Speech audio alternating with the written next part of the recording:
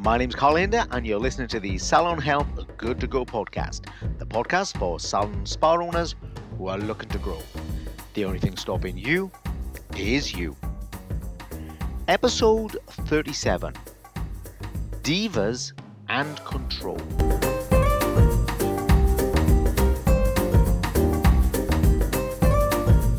This is going to be a funny thing for some of you to hear, okay? This is going to be a funny thing for some of you to listen to. I'm going to tell you to not get the best staff. I don't want you to go out there and get the best hairdressers, or the best barbers, or the best therapists. I don't want you to get the very, very, very best staff. I want you to go and get good staff, but the best people. Why is that? I'm going to tell you now. When we go to a salon and they pull someone in, let's say from a really well-known salon, maybe it's just a well-established and perhaps in theory the best salon in the town, and we say, oh, it's great. We've gone and got Jenny from the best salon in the town. She's going to come here. She's going to make a huge difference. She's probably going to bring some clients as well, Carl. All my troubles are going to go away. In fact, I've got two. I got another one from a big shiny salon as well. I got another one from a big shiny spa. I'm telling you guys, under normal circumstances, you do not want these superstars. You do not want these prima donnas. You do not want these people who are absolutely stand out people. Unless, of course, you're going to integrate them into your business, maybe in the future as managers, or maybe you're expanding and growing and their personality fits. But what I'm saying is, you don't want the absolute most skilled, shiniest, the person with the most accolades. You want the best people. You don't want, I tell you what you do want. You don't want the prima donnas, right? You don't want the people who think they are amazing. You want good people. Now, I've repeated that a few times already, so I hope you're getting this. I need you to ask questions. Wow, Carl, why is that? Why don't I want the best people? Why do I just want good people? And I'm going to build a picture about why you don't want salon superstars. And I'm going to build a picture about why you must take more control back. I'm talking to you, I'm talking to you, the salon owner. When you get a prima donna, when you get someone who's amazing, when you get someone who's so outstanding in your business, there's a high risk that they're going to come along and come into your business. And unless you're a very strong salon owner and you're very well organized and you have great systems and you have great training systems, and unfortunately, guys, that's not many of you, this person is going to come and do a version of their old salon in your salon. Now, does that make sense? Can you see why we're talking about this tonight? They come in and they do a version of the old salon in your salon. They do their own types of consultations. They do their own types of customer service. Now, this isn't what you want in your business. You need people to be representing your brand. You want people to deliver consistent excellence, okay? That's what you want. So we've got to stop building these businesses around two or three people who all think they're amazing, who are all building up their own brand within your brand, or all doing their own thing in your business. And you think, I'll get a perfect person, I'll let them get on with it. And that's all they're doing is diluting your problems. They're not diluting your problems, they're diluting your systems and giving you bigger problems. Let me give you an example. Let's start talking about things like social media. And this is where this stemmed from. We've had, I think, 3 posts in 3 days about social media on the Salon Help coaching group. By the way, guys, if you're not on that, there's an invite for you to come over there as well. It's a free group to help and support you. What they do, these prima donnas, what they do is they start to build a brand within your brand. You see, the reason a client should come to you is because of what the business offers, the standard that they can guarantee, the experience that's the same all the time. What you don't want is people coming there because they've heard that there's an amazing stylist, or that this amazing stylist is doing marketing that is attracting them into your business. That's the wrong reason for clients to be coming to you. So you've got to start thinking about this social media thing. Now, this is the crux of the problem. The crux of the problem is that we are allowing staff to build social media platforms within your business. Now, you think that's a really modern thing to do, don't you? You're probably thinking, hey, Carl, that's really old fashioned the way you're thinking. Things aren't like that anymore. I tell you what isn't old fashioned, and that's control. And that's quality control. And that's being in control of your own destiny in your own business. There's nothing old fashioned about that.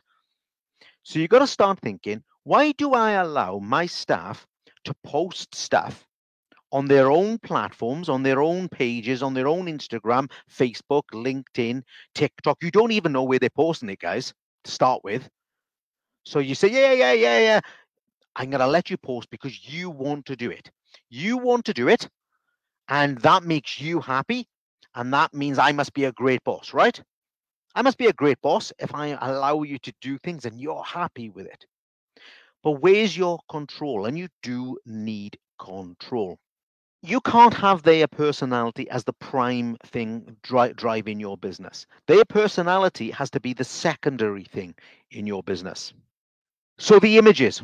So the images that these people are wanting to pour out, these staff that are wanting to pour out, are things that represent them. And they want to build up a profile. They want to say, look at me. I am the best person. I'm great at doing balayage. I'm great at doing cuts. I'm great at doing colors. But where is your quality control? That's 2 or 3 times I've mentioned quality control, because this is what we get. We get them building up a profile, building up a brand, but not building up your business. And you can't keep saying, "Oh, well, it's modern and it's not the thing to do, guys." It's absolutely not the thing to do. You've got to know what's going out and where it's going. You've got to be able to see that that image is fantastic, that it represents the business, that there's no haze out of place, that there's not a dirty mug in the background, yeah? Or someone falling asleep, or there's a dirty mirror with handprints all over it. You've got to control that quality. The other thing you've got to be controlling is you've got to be controlling the the overall kind of standard. You've got to be controlling that by making sure that you're watermarking all your images. Why would you want to do that? So that they can't build a business on the back of your business. You also want to do it because you do, whether you want this or like this or not, you have already got it, a responsibility. In most countries, in the UK, it's the GDPR. Throughout Europe, it's GDPR, and in the USA, there's the Data Protection Act, I think it is. Wherever you are, you have got a responsibility for managing and controlling data. So when your staff are using their own phones, which shouldn't be on the floor anyway, that's just damn bad customer service to start with. Phones ringing in people's pockets, staff stopping to take an emergency phone call, right? Or it just buzzing away. That's just bad service anyway, right? That's not professional. That's just a distraction. But now they're popping out their phone. They're taking some nice images. They're popping it on their platform. Maybe they're putting it on yours as well. I get that, which is why you let them do it in the first place, because it's easier for you, but the control isn't there. Now, it's bad enough when you go and look on people's websites. Yeah, you think it's a joke? It's not a joke. You go and have a look at some other people's websites. You go and have a look at your own website at some of the work, particularly things like wedding hair or something like that. It's bad enough when you put the images on there yourself and they aren't a very good standard. When you can see all this frizz, okay, or you can see some static, or it's meant to be symmetrical and it is far from symmetrical. Okay, or you're proud of this skin fade and it's not really much of a fade at all. But now you've got all that work going out on social media platforms, which rolls and rolls and rolls, and you have no control over that. Now, you wouldn't, would you? I don't know anyone that does this. Would you allow your staff to post and change your website every day? Every day, forever, and every night, and every morning? Would you just say to them, listen, here's my website, check anything on there? Yeah, whatever you want, whatever you fancy, whatever you feel good about. It's really, really important, guys, that your team realize that They work for you. They represent you. They don't represent themselves. The clients are part of your business. They're not part of their business. Is it starting to make sense to you? You've got to think, wow, yeah, yeah. The clients are part of my business. The staff are part of my business. And I am not part of the staff's business or future business. Now, you might think this is all huff and puff and nothing.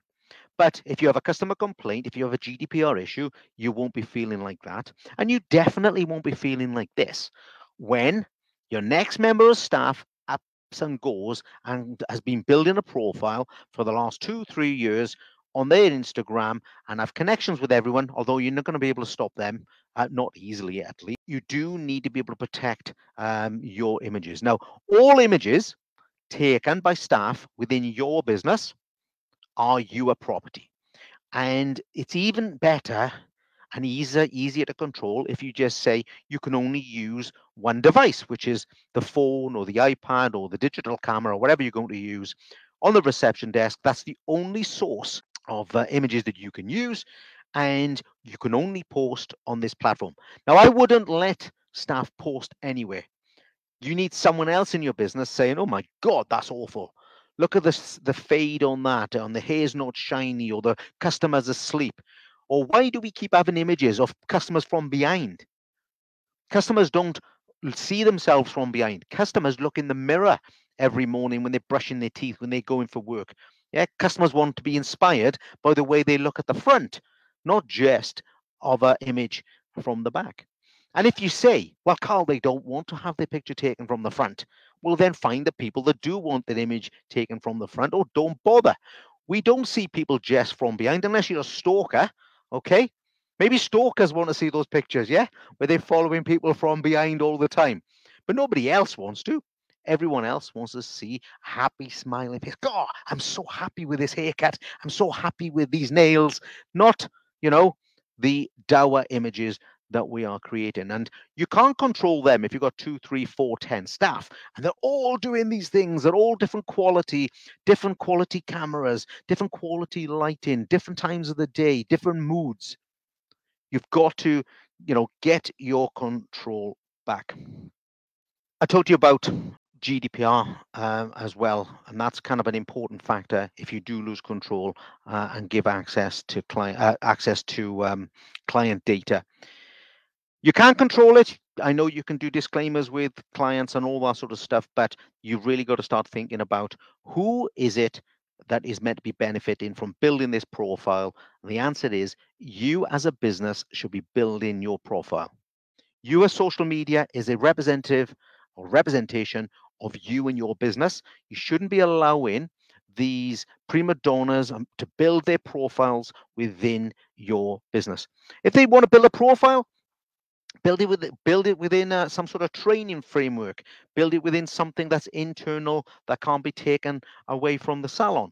If you want to build inspiration, you could do mood boards and all that kind of stuff. But I'm not saying take it away. You can record it, you can take photographs of it, but we don't want them to be going external, and we don't want them to be building their brand. I want you to build your brand, guys. That's what I'm getting at. When I say about controlling your staff, you got to get nearer to them. You got to start controlling the standard of their work. And only one person has shown control with my clients this week, or my new clients at least. And when I say that, I'm talking about consultations. And almost every single client this week has said, yeah, yeah, we do consultations. I said, fantastic. Send the document over. And they say, what document? I said, the consultation document. Or send me over a screenshot, or send me over the file that you're using on your iPad. Oh, no, no, no. I'm really experienced. I do it from the top of my head. Now, I don't doubt that an experienced person couldn't do a consultation, a skin consultation, a color consultation. But I very much doubt that you got 5 staff all doing your brand. It's not if it's in their head. Because what they're having to do is they are doing 5 versions of what they've learned in the past. So you haven't got control again. You don't know whether they're talking about lifestyle or allergies. You don't know if they're talking about their holidays. You don't know if they're talking about products. You don't know if they're talking about trading up. You just don't know anything, guys. You're totally out of control. The people running your business, yeah, you want to talk about recession, you want to talk about tough economic times, you want to talk about making money. The people running your business are your staff, and they shouldn't be running your business. They should be conducting themselves in a way which is in line with your personal standards. Call them whatever you want, yeah? Your operating standards, if you like. I like the blueprint. I like the journey, the client journey. Call it what you want. They should be your standards. And it's not just things like that. It's things like how long does it take to do this service? I've been to salons where someone's taking an hour to do a full head foils and someone on the same type of client is taking 2 hours. That's not your standard. That's not a consistent experience. That's them doing their version of what they want to do. No salon superstars, guys. You need great staff that are consistent across the board. You need lots and lots of people of a high standard, not one or two prima donnas. And that's all for this week. Thank you for listening to the Salon Health Good to Go podcast. Please take a look in the show notes, leave a review, and let other salon and spa owners know that I'm here every Sunday at 4 p.m. trying to kickstart their week.